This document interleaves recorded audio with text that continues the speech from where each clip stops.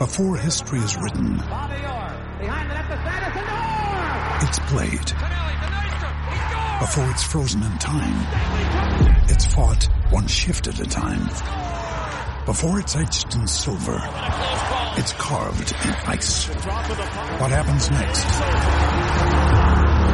will last forever. The Stanley Cup Final on ABC and ESPN Plus begins Saturday. Another day is here, and you're ready for it. What to wear? Check. Breakfast, lunch, and dinner? Check. Planning for what's next and how to save for it? That's where Bank of America can help. For your financial to-dos, Bank of America has experts ready to help get you closer to your goals. Get started at one of our local financial centers or 24/7 in our mobile banking app. Find a location near you at bankofamerica.com/talktous. What would you like the power to do? Mobile banking requires downloading the app and is only available for select devices. Message and data rates may apply. Bank of America N.A., member FDIC. Today is Thursday, September 30th, and this is Celtics Beat on the CLNS Media Network, the leading online provider of audio-video coverage of the Boston Celtics. I'm Adam Kaufman. Episode 428 featuring Forbes.com's Chris Grenham is powered by BetOnline.ag and Legends Apparel. Go to BetOnline.ag today. Use the promo code CLNS50 to receive a 50% welcome bonus. Also, go to Legends.com. Use the promo code BEAT20, that is BEAT20, to get 20% off your whole order.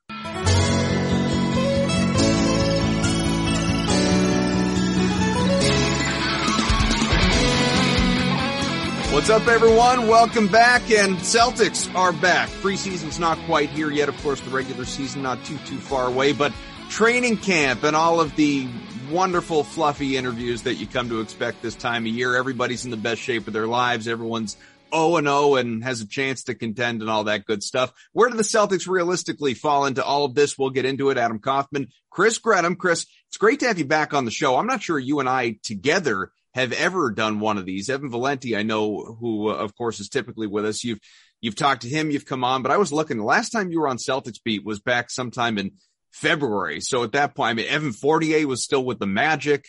Jaylen Brown hadn't hurt his wrist yet. You know, Jason Tatum's still using an inhaler. I mean, it was a different world back then. So it's good to have you back now. It was a different world. I think this is a better world now where, you know, things are a little more situated, but it was a much different basketball world. But thanks for having me on. Yeah, absolutely. Of course, Danny Ainge was still in charge and Brad Stevens was the head coach. We know how that has gone. So the new Pobo is Stevens, as people have, you know, come to learn. We've talked a lot about it on this program. Ime Udoka is the new head coach. And now that we're finally, you know, getting into camp and practices are underway. And I know there's only so much that you guys are able to watch when you're down there. And obviously you're paying attention, you're listening, you're getting a feel for the guy beyond just those introductory press conferences when he was hired and whatever we've been able to gauge from his experience with Team USA. But what do you find you're learning about Ime Udoka this early on? I think he's a tough coach, but I think it's, you know, kind of, there's an element of tough empathy there where he's a player's coach and guys really like him, but he holds people accountable. And that's sort of been his reputation in Brooklyn and Philly and San Antonio. A lot of guys that come out of Pop system, that's kind of their MO. But I think it's going to fit well because it's different than Brad Stevens. Jaylen Brown talked about it at Media Day. He was like, tough coaching from Brad isn't really tough coaching. That's just, and that's not a bad thing. That's just the way it is. Brad Stevens isn't a guy that's going to really get in your face, kind of hold you accountable. Sure, he can get fired up at times, but Ime Udoka, I think, is a little bit different. A lot of guys have talked about that tough coaching element. Like you said, a lot of this stuff sort of gets overblown in training camp a little bit. Like there's talking points, and with Ime Udoka, it's the tough coaching element. And yeah, that is going to be a difference maker, but I think it's going to take some time for us to really tell some of the main differences between him and Brad Stevens. I'm boiling it down here in an unfair way to be, you know, just upfront. But, you know, the way you just described it, it's almost like, it sounds like Brad Stevens is, you know, more the psychological coach. I've made the running joke forever about, you know, like he's your prototypical life coach. Like if I could have Brad just telling me how to live my days and give me those pep talks every morning when I wake up, that would be wonderful. But then Ime Udoka, it's almost like it's a louder version. It's more X's and O's. Like you said, it's more in your face, and we'll come to see exactly what all that means. We've heard the reputation, and obviously this guy has been beloved at all of his stops. He's got the ultimate respect of players, and, you know, LaMarcus Aldridge chose San Antonio largely because of Udoka, and Al Horford and Josh Richardson. These guys have spent time with him in other places. So he is a guy who is obviously well respected, but taking, I guess, the in your face thing a little bit further, what does that mean? I mean, what should these players expect when you say it's going to be harder coaching? I think Enes Kanter put it pretty well following the second day of practice yesterday. He said that he's not going to tell you what you want to hear. He's going to tell you what you need to hear. And I think, of course, Brad Stevens would do that on occasion, but I think Udoka makes a point to do that. He makes a point of accountability. He makes a point of kind of telling you exactly what you need, whether you like it or not. And I think that's a good thing. I think that's a good change. You know, if a coach is around for long enough, after a while, like in any professional dynamic, that kind of grows old at times. And sometimes you do need to freshen things up and you need a new voice in there. So I think Kanter saying he's going to tell you what you need to hear is a good thing. Maybe it's little things like at the end of practice the other day, they were shooting free throws to determine if they were going to keep running at the end of practice. I covered Brad Stevens for a while. I don't ever remember seeing that. Maybe they did do that, but just little things like that I think make a difference in sort of changing the locker room dynamic, changing the dynamic of a team. And I think that's important because the Celtics, I think, they were in need of that following last season. See, that's why Evan and I, every handful of shows or so, we don't work together. Just, voices get stale. Shake things up. Another after a little while. Yeah, you got to mix it up.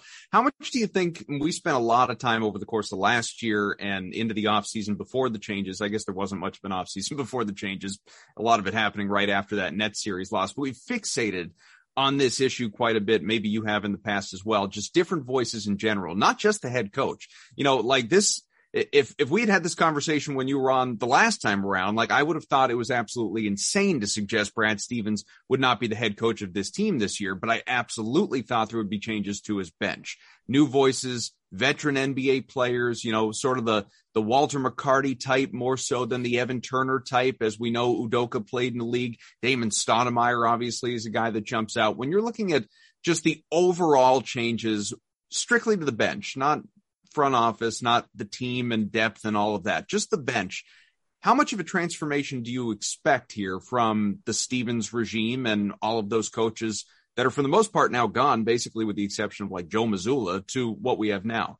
Yeah, I think there's certainly going to be a change. I don't think it's going to be visible immediately because I think that stuff takes time with coaching staff, and coaches have to, whether you're an assistant like Damon Stoudemire or Ime Udoka as a head coach, it takes a while to sort of instill your new practices on guys, because guys like Marcus Smart, they have only been coached by Brad Stevens in the NBA. Mm-hmm. It's their only NBA coach. So a lot of those habits are going to be, instilled in them, and it's second nature to them. So those changes are going to take time. That being said, it's going to make a change, and that's inevitable just because for the most part, like you said, outside of guys like Joe Mazzulla, Evan Brads, there's a lot of new faces in there. And I think that's a good thing because the Celtics were kind of running in circles a little bit. I thought Marcus Smart's interview with Jay King from The Athletic was pretty interesting. He noted that he was pretty sure Brad Stevens was getting tired of coaching and was getting ready to leave. And the only reason he stuck around last year was for the guys. And if Marcus Smart knew that, Jaylen Brown probably knew that, Jason Tatum probably knew that. So it certainly was a need for this team to freshen up the coaching staff quite a bit. And I think it's a good thing. And I think the dynamic is going to change in terms of being able to see that from a fan's perspective. I just think that might take a little bit of time, and that's okay.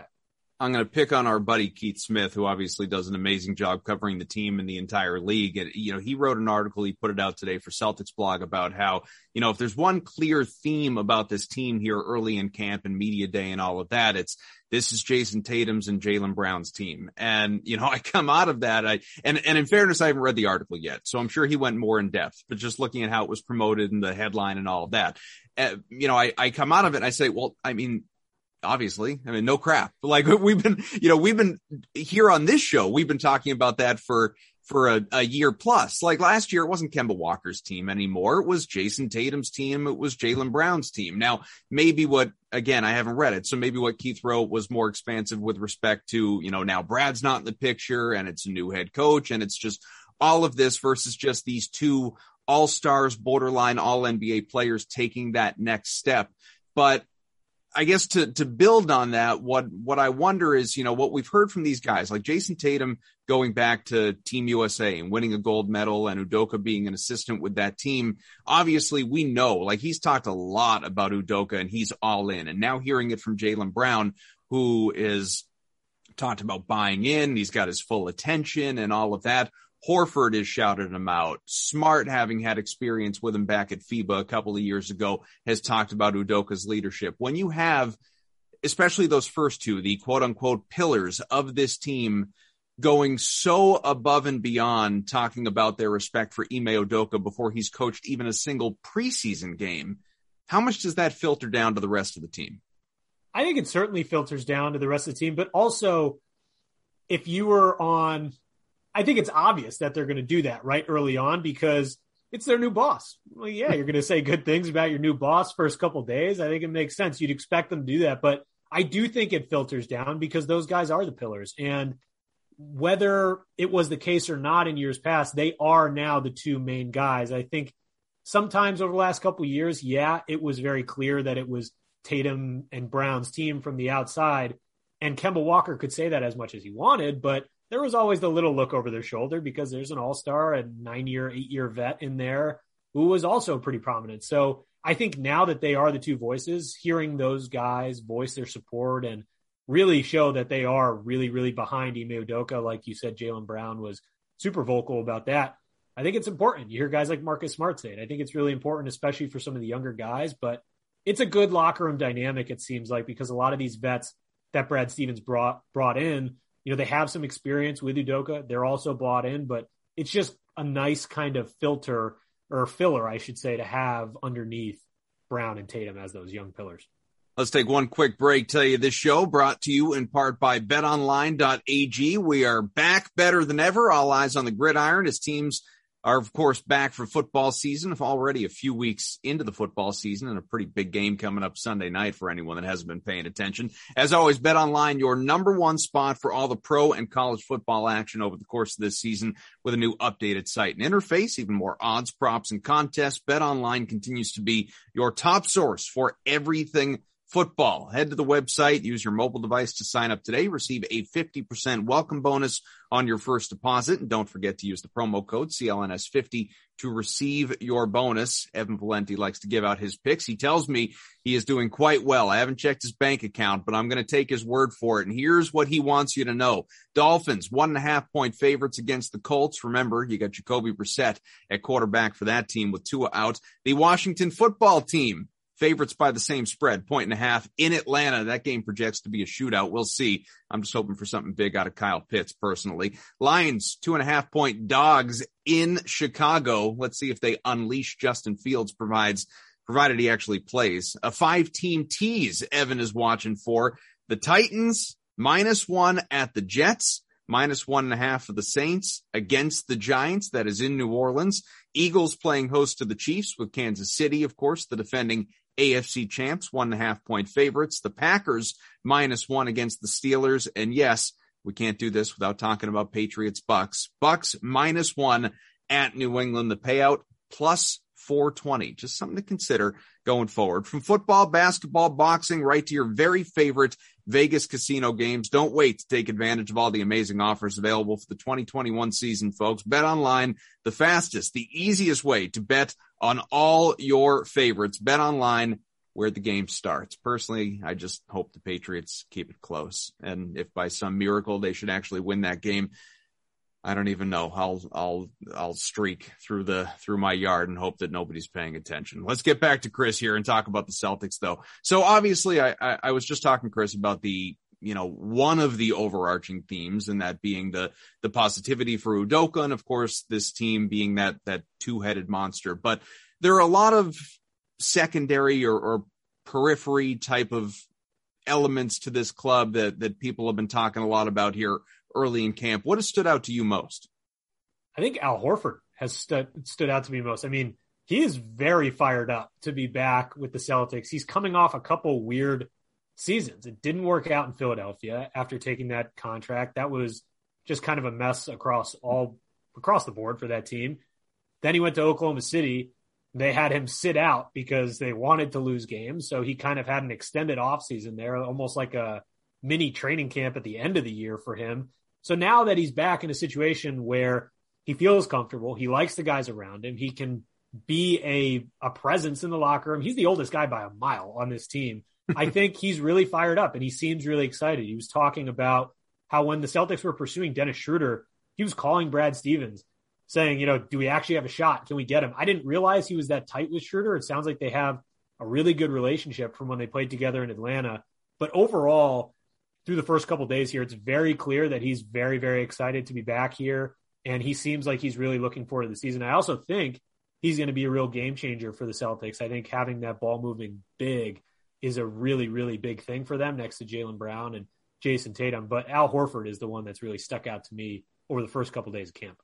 Something interesting, too, is, all of the talk, and you mentioned, obviously, Marcus Smart talking to Jay King, all of the emphasis on him being this clear number one point guard for the team. That's how he slots in. He's replacing Kemba Walker. He is going to be in that role after getting the big payday, that big contract, and is a very good playmaker. I think that if there's one thing, people who are sort of the casual fans that don't watch often, don't pay attention, the people that just like to gripe about the number of threes he takes, or not letting the shot clock run down and taking bad shots, or heat checks, or whatever it may be, totally undervalue it, or borderline don't even pay attention to the fact this guy's a very, very good playmaker. And this is an opportunity, obviously, to see that. I'm very curious to see if or how Udoka sort of reins in his offensive approach when it comes to shooting and has him fixate more on playmaking. But on the topic of Horford, that's another thing that was said, is that this offense is going to really run through Horford as a bigger playmaker. And look, that is something that was the case when he was here the first go around. Brad Stevens talked a lot about it back then. How do you think this offense is going to operate when, we're looking at those two guys, and obviously neither one of them are the two that you're leaning on for all the offense? Yeah, to your points on Smart to start, I think he's going to really, really thrive in this role because he has a defined role. Yeah, he's always been one of the point guards under Brad Stevens, but he's kind of been that sixth man, quasi-starter, do whatever the team needs. And I think a lot of that has led to some of the offensive antics that sometimes bother the casual fan, where he's in there with the second unit, so he wants to get his shots up and whatever. I think now that he has this more defined role that he has mentioned in the past is important to him, being a starter and having that role be clearly defined is important to him. I think naturally that's going to rein in some of his shooting and make him that playmaker, that facilitator on the floor. And I think that's really important for this team because he's a really good facilitator, like you said. He led the team in assists last year. He's smart at finding the open guy. He makes good decisions out there when it comes to being a passer, when it comes to being that playmaker. But I think they have a lot of guys that they can run the offense through. You can operate with Smart as that primary ball handler. Having Horford at the top of the key, running the offense through him. They tried to do it a couple times late in the season with Rob Williams last year, and it actually worked on occasion. Rob Williams is a really good passer, but Al Horford is a natural playmaker as a big man, and they did it when he was here before under Stevens, and they'll certainly do it again this time. I just think that opens up a world of possibilities for the Celtics offensive dynamic because they didn't have a lot of ball movers last year outside of Smart. And, of course, Jaylen Brown and Jason Tatum, they're not particularly ball movers. They're the end game, which is what they're supposed to be. But now that you add in a guy like Al Horford, who realistically, even at his age, is still a matchup nightmare for opposing teams, it really changes the dynamic for the Celtics offense because you need guys to move the ball to ultimately get open Jason Tatum, Jaylen Brown, and Al Horford can do that. So I think it really helps just to have the added ball movement because there was too many stagnant stretches with the offense last year where, like Ime Udoka said, you stop the first action from the Celtics and it just goes right to isolation. It's game over. That's going to be much tougher to do. Enough of the one-on-ones. I mean, we've been talking about that for years. It's been infuriating to watch. It was whether it's been Tatum, whether it's been Brown, whether it was Kyrie Irving when he was here. It's just always been sort of a part of that offense, part of the NBA offense. It's not unique to the Celtics, obviously, and it's not good team basketball. It's not fun to watch. So it sort of fits back into, again, some of the early themes, things that the players are working on in practice, things that they've been talking about with all of you, pace, defense, the emphasis on these two things going into a new season, and stuff that Brad Stevens always talked about as well. So like these aren't revolutionary topics by any stretch, but for whatever reason, last year in particular, obviously, defense went to hell, and it's not even like they didn't have the defensive talent. They just, whether it was lack of continuity and chemistry and man games lost and COVID and all of the different factors that went into last year, and pace, same deal. It just, it wasn't what you expected it to be really the last couple of years. What should we be looking for this season in those two areas? Well, I think the pace is going to be up. Jaylen Brown talked about that. He said he wants to play fast. I mean, every NBA player wants to play fast in today's game just because it's the positionless style of play where you can really run.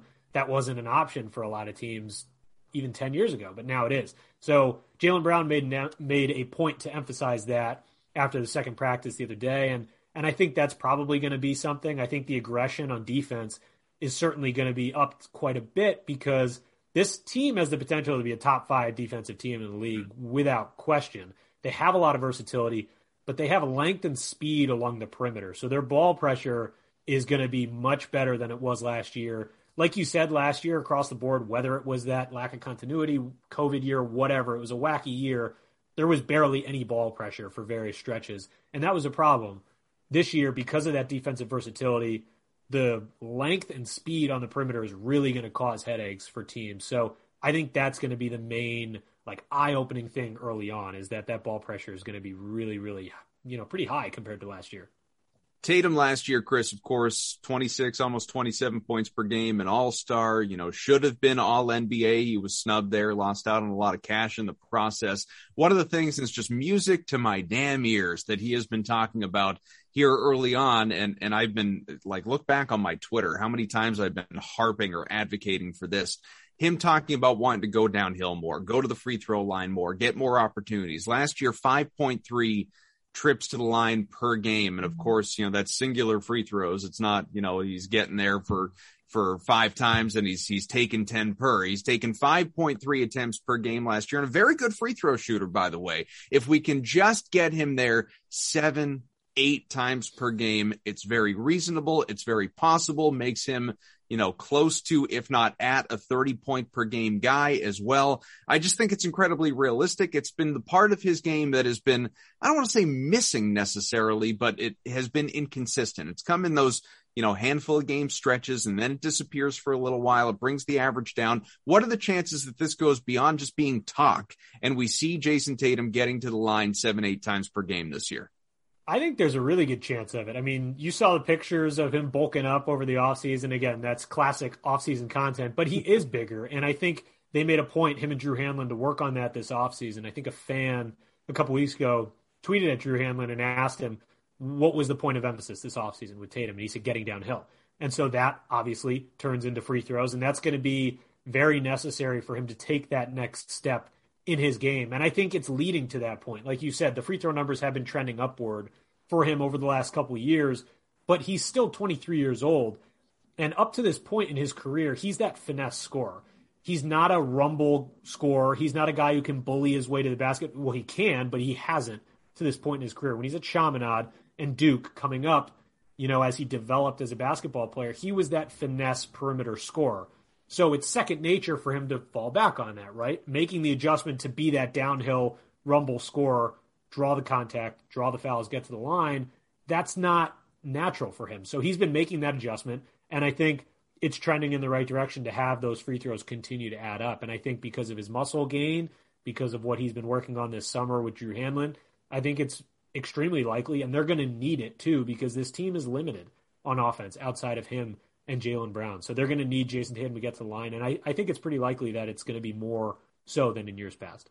We've had a lot of conversation on this show over the offseason about these two guys. Really not, for years. It hasn't been limited to the last couple of months, about just, how they coexist. And it's a lot of people talk about it. I really like now that even Jaylen Brown is talking about it. He was asked about it, obviously, at training camp, early stages here. And, I made note of some of the things that he said because I thought they were so interesting. Like Jason Tatum gets asked about this, and he just kind of, we're friends. We like each other. We play well, but that's about, Jason Tatum, he's just not the best interview and I think that's by choice, not because he can't be. He just doesn't feel like saying much. Jaylen Brown opts to be much more expansive, which, in our position we enjoy, but, talking about their relationship, said it's based around respect for one another. He called Tatum one of the greats in the game. He hopes to obviously become that as well for himself. Media, he acknowledged, likes to pit them against one another, sort of a Batman and Robin thing, as opposed to just, why can't we both be two great players on the same team? They root for one another. They can absolutely coexist. They trust one another. There's a total buy-in. They're just two guys who can hoop. He hopes they can be the best version of themselves, on and on and on. How much do you like hearing this? It's common sense to know it. I think in a lot of different ways. Like, we don't have to be driving Brown out of town hoping to get Karl Anthony Towns here or whatever it may, that type of offseason hot takey kind of discussion that ends up happening. How much do you like hearing him acknowledge look, we're good here, guys? Yeah, hearing him acknowledge it's reassuring. I mean, I think for people who follow the team closely, who are around the team a decent amount, it's obvious that they coexist. You're right. Jason Tatum, Bill Belichick would love Jason Tatum. He just doesn't really say much about anything. So you're not really going to get a whole lot out of him. So it was good to hear some of the things from Jaylen Brown yesterday. I mean, I think it's a normal professional dynamic. You have people, I'm sure, at work who you're friends with. You respect them. You get along with them. You're cool with them. But you don't hang out every day. And that's okay. You can still coexist at work and be very good counterparts. I think that's okay. And I think that's always been the case with Jaylen Brown and Jason Tatum. They don't have to be best friends. For whatever reason, I think in modern day sports, people want, when you have two big dogs at the top of a roster like this, they want them to be best friends and do everything together and whatever. That's just not the case. And that's okay because they are friends and they do coexist together. And Jaylen Brown's right. They're two guys who are good at ball and they can hoop, and two guys who can hoop can coexist. So I think that's okay. I think it's a very normal professional dynamic. It's not like they don't like each other. So I think everything, based around the respectful nature of their relationship that Jaylen Brown said yesterday was spot on. It was important. And I think it hopefully will shoot down some of, the sports radio dynamics that jump up that say, hey, these two guys, they can't coexist and whatever, because people do throw those narratives out there. But hopefully Jaylen Brown's, thoughtful answer yesterday will kind of shoot some of those down heading into the season. I wonder too, and this is something that I guess I haven't thought about until just now, how much does, you can look at all of the different things you said are absolutely true. And I think it's a good way to sort of present it in more relatable terms to people out there. And, your workplace, my workplace, whoever's listening, your workplace out there as well. And of course, like you said, there can be those people you coexist with well, you work with them well, but of course there's an element of competition in, especially if you have a similar role, you're looking for the best cases, you're looking for the best stories, you're looking for paint it however you want, obviously. But this is the first time where now they've both got the contract. Now Tatum's not out there trying to, maximize his deal. Brown's not out there trying to maximize his deal. Obviously endorsements, whatever else, prestige of individual accomplishments, like being an all-star, like being all NBA, like being whatever.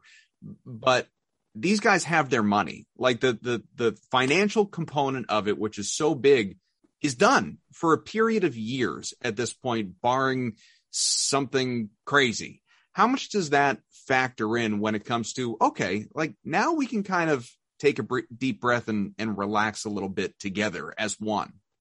I think it certainly plays a factor, because whether they say it or not, if they're approaching a contract year or something like that, guys are going to try to get their touches. They got to raise that value. And I think that's natural. So I think maybe at times where it seemed like maybe Jaylen or Jason pre-extension, they wanted a couple more touches. They were unhappy when they didn't get their touches. Maybe that did pop up at times. I think it's much less likely to do so now, where they can just focus on, the team. And I think for the most part, the two of them are pretty good at doing that regardless. Even leading up to the contracts with both of them, they were pretty good. There wasn't too many selfish tendencies. It's just kind of people see the isolation style sometimes and they go toward the selfish angle. That's just the way they play. It's not really a selfish thing. But I do think that having their contracts settled and everything, it does take some of those external elements out of it, which is important. And I think it makes it easier. And there's always going to be the healthy intra-squad competition. And I think that's natural because they're two guys who are similar size, play the wing. And I think that's a great thing. Casual fans on the outside might look in and say they're the same player. They can't play together. But in the modern game, it's actually advantageous to have them together. But I agree with you. I do think taking the contract stuff out of the picture does kind of eliminate some of those, external threats, if you will. Let's take one last break to tell you, of course, if you're watching the video, you can see it. This show is brought to you in part by Legends Brand. That's what this sweatshirt is that I'm wearing. It is it is almost beyond comprehension how comfortable this sweatshirt is. This is not even one of the talking points. I'm just telling you this. I slid this thing on. I'm just feeling loose, feeling fit. I'm feeling good. You might even think I work out because it's sleek. It's form-fitting. I don't. It's a compliment to the sweatshirt. It'll make you look like you're in shape. It's the best. The Legends Brand. It's an athlete-owned apparel brand that is popping up seemingly everywhere these days, including, of course, many pro locker rooms. And on some of today's top athletes, we're talking Steve Nash, Matt Barnes, Baker Mayfield, NFL legend, local hero, Willie McGinnis. I realize not all these guys are still playing, but they are all involved with Legends Brand. Evan Valenti, I guarantee he is wearing his sweatshirt right now. Even though he's not part of this show, he wears the thing every single day. He gets up in the morning. He takes his dog out for a walk in the sweatshirt. He gets back into bed in the sweatshirt. He goes to work in the sweatshirt. What I'm saying, Legends, is we need more sweatshirts because Evan just can't wash the shirt as frequently as he has been. I'm concerned about him. He doesn't do anything else. It's constant. Wash the Legend shirt, put it on, wash it again, put it back on. We're going to need more swag. Send it out. We love you. And I hope that is apparently and abundantly clear. So visit legends.com today. See why athletes everywhere are swapping out their big box brands for Legends apparel. Use our promo code. It is BEAT20, BEAT20, the numbers. That is, again, BEAT20. Save 20% on your first order. Again, that is legends.com. Promo code BEAT20. Offer ends October 10th, which is rapidly approaching. Chris, we got to get you in the Legends family. I would love to. Give me a sweatshirt. I'm in. You see, this is what I'm talking about. More and more people talking you up, Legends. Let's get in. All right, we've been talking a lot of Celtics stuff, and I feel like we can't conclude this show without talking about what is, I don't know, do I even call it the elephant in the room? I'm not sure that's accurate because everyone's talking about this, and that is, of course, the vaccination issue in the NBA. Now, 90+% of players at this point in time are vaccinated across the league. Not everyone for every single team. I don't know how many teams are 100%. Not many, probably. The Celtics are not 100%. Josh Richardson is not vaccinated. I don't know if anyone else on the team is publicly unvaccinated at this point. Now, this is, I'm not going to use this platform to get on a soapbox and say, like, you need to go out and get your vaccine. I mean, I'm pro-vaccination with regard to this COVID shot. I do believe if you are unvaccinated, you should be vaccinated. But that's not the point of us talking about this right here. My sort of one of the things just keeps rattling around my head, Chris, is that the NBA, to its credit, is trying to make this more and more difficult for players who are unvaccinated after mandating that, coaches and staffers across the league and that basically everybody involved in the NBA be vaccinated, a mandated vaccination, but it can't do that with the players because the players have their union. It's a very strong union. The union rejects that and not everybody is buying in. However, what the league is doing is saying if you miss games because you are unvaccinated, you get COVID or whatever it is, you can't play in New York, you can't play in the Bay Area against Golden State, you're unvaccinated, causes you to miss games due to market mandates or sickness or whatever it may be, you're not going to get paid. And so I guess just anyone, whether it's Kyrie Irving, and this is not me attacking Kyrie or anybody else, because I've done plenty of that on this show, I know, but anybody else out there who is either opted to not get vaccinated or is playing the game, which is what, I guess I refer to it as the game of, well, it's a personal issue. I'm not going to tell you. I think that's stupid. If you're not going to get vaccinated, you're not going to get vaccinated, and that's your call. I don't agree with it, but it's your call. To say it's a personal issue, I'm not telling. That's just dumb because we're going to know soon. We're going to know soon whether you're vaccinated or not based on what games you are allowed to play in. If all of a sudden you're not playing in New York and you're not playing in Golden State and you're not hurt, we're going to know you're not vaccinated. All right. So you may as well just put it out there. If you're going to wear it as this badge of honor that you don't believe in it, you're not going to get vaccinated. Just say it. Just say it. Just offer your stance and say you got to do your research and whatever it is and move on. I just think that it's really interesting the way the NBA is continuing in its own way to try and crack down. I feel like a lot more of these players are going to, for lack of a better word, Chris, cave because they don't want to lose all that money. Like, I mean, Stephen A. Smith, Sage Steele, from ESPN, very prominent personalities over at that network who have been vocal about not wanting the vaccine, but they said, you know what? I got it because I wanted to go to work and I couldn't go to work if I didn't get the vaccine. So that's where it's at. I feel like that is the direction ultimately the NBA is trying to force the players' hand. And I do think we're going to get there. Yeah, I think you're right. They are certainly making it as difficult as possible for these guys who are holding out. And it's extra difficult for the guys in those markets, in the Bay Area, in New York City, like Kyrie Irving, like Wiggins. But it's also elements of they have to get to practice far earlier because they have to do testing. They have to have a locker very far away from their vaccinated teammates. They can't go out with their vaccinated teammates. They're basically on lockdown when they're on the road, similar to what they were last year. And the players talked about it again and again, how much that sucked. They're like, it's terrible. So they're going to make it very, very difficult. You're right. We're going to find out with a lot of these guys quite quickly what their vaccination status is just because they're going to play or not. I'm not quite clear on the visiting player, regulations in terms of, is Josh Richardson going to be able to play in opening night? I think it sounds like visiting players might not have to abide by those same rules. I'm not quite sure. I'm sure there'll be some clarity as we go through the next month here, but I think they are making it really tough on some of these players. And I do think there's going to be plenty that, for lack of a better term, cave, because look at Kyrie Irving. We went through the thing with him not talking to the media. He said, I'm not talking to the media because they're all pawns. All right. So the NFL or the NBA fined him a ton of money. And a week later, he was talking to the media. So I wouldn't be surprised if a similar thing goes down with players and their vaccination status, just because life is going to be pretty difficult for them. And I mean, it's tough because if you're the Celtics right now, you're one of the teams with a decent number of players, it sounds like, that are unvaccinated at the moment. And as twisted as it sounds, because it's a health matter rather than a basketball matter, but it's a competitive disadvantage. Mm-hmm. So I think there are some guys that are going to get into camp here again at the preseason, and it might click for some of them to say, hey, we're going to be in trouble if, we get hit with a couple COVID clusters or whatever, and we all have to sit out, and suddenly we're at a dramatic disadvantage compared to a team like the Timberwolves or the Lakers who are 100% vaccinated.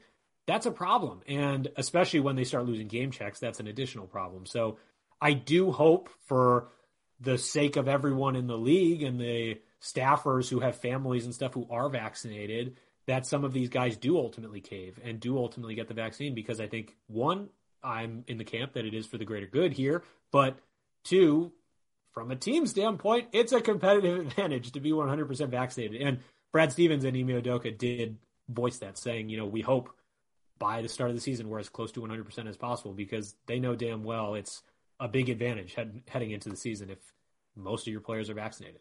Well, and to that point, just to go a step further, like Stevens obviously was the head coach last year and went through hell with this team missing more COVID games than any other team in the NBA by a pretty wide margin. And I realize not everyone, who's here now was here last year. Like Richardson was not here last year. He didn't go through it, but Marcus Smart did. And Marcus Smart was one of the guys on media day saying, yeah, I mean, I wasn't totally sold on getting the vaccine, but my word's not his.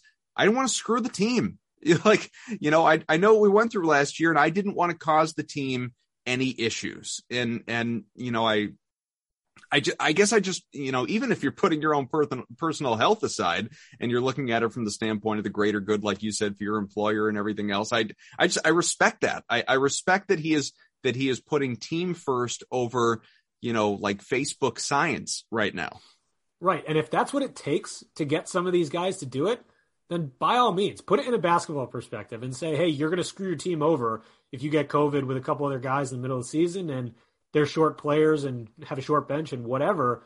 If that's what it takes, then that's what it takes in my mind. I know, again, this is a matter of public health. It's not a matter of basketball, but if that's the difference maker, then that's what it is. Because right now the Celtics are objectively at a disadvantage to other teams right now. And I think Brad Stevens and Ime Udoka kind of danced around it at Media Day when they were asked about it, but you can read through what they were saying to say, yeah, we're this could be trouble for us at some point. And they're a little bit handcuffed because of the CBA, right? Because the CBA at this point and those negotiations have kind of given players the right to decide. And that leaves coaches and front office people in a weird spot where they can't really say how they feel because they're a little bit handcuffed. But I think it's very clear that the Celtics are at a bit of a disadvantage right now, and time will tell if that gets solved or not. You mentioned too the some of the sort of unclear rules right now. I saw a friend of mine tweet out the other day. This will, put your mind into a pretzel a little bit. Like, all right, so with the home regulations, not clear for visitors right now, like Kyrie Irving. All right, well, so as of right this moment, let's say he doesn't get vaccinated, so he can't play Nets home games. Can he play Knicks road games? Those are both in New York. It's just, I don't know, the whole thing. It just gets really complicated and weird, basically. I had not thought about that. That really did put my mind in a pretzel. I guess it all comes down to, I have no idea. I had not thought about that. That's very interesting. I'm fascinated to see what happens with some of these guys when game checks come into play, because it's their livelihood. So, I mean, I wouldn't be surprised if some of these guys maybe before the season starts get their first shot or something like that to avoid losing some of those game checks on the road, or for Kyrie Irving at home.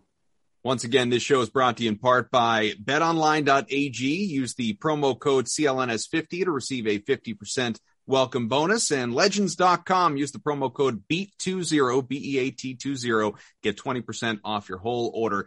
We missed Evan Valenti. We love him, and I'm sure he will return next week. Of course, Chris Grenham from Forbes. Really appreciate you hopping on, man. It's been good hanging out, catching up. For sure. Thanks for having me on, Adam. I appreciate it. All right, folks, subscribe, rate, review, all that good stuff that I always forget to tell you about. Celtics Beat, you can find it on iTunes, Stitcher, everywhere else. And check out the CLNS newly formatted or newly designed, constructed website. A lot of hard work went into it. Looks great. Check it out. You can see the podcast, the videos, our CLNS YouTube page, even personality profiles and things along those lines. So we'll talk to you again next week. Preseason games right around the corner. For Chris, I'm Adam. We'll talk to you again soon.